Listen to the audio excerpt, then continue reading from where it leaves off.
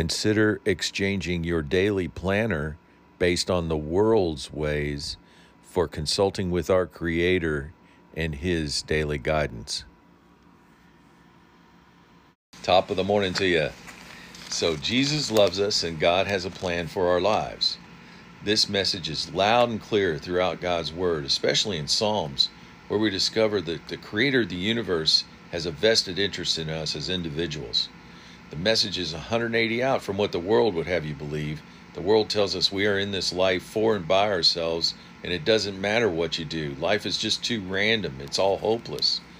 When we were saved by accepting Jesus as our Lord and Savior, we made a decision to follow God's path for our lives and reject the world's way of doing things. We are in the world, not of the world. 1 John 2:15 says, "Do not love the world or the things in the world. If you do, the love of the Father is not in you."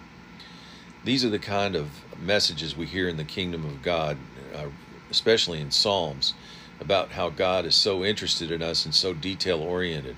Psalm 139:16 says, "Your eyes saw my unformed body. All the days ordained for me were written in your book before one of them came to be."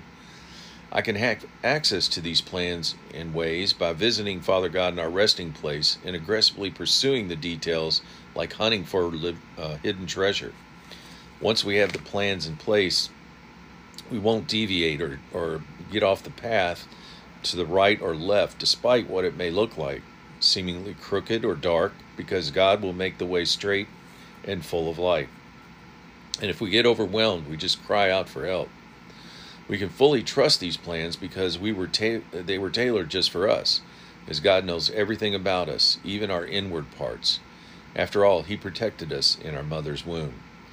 Now, if we choose the world's way of doing things, we will be in danger, as described as in Romans 1. It leads to a complete downward spiral.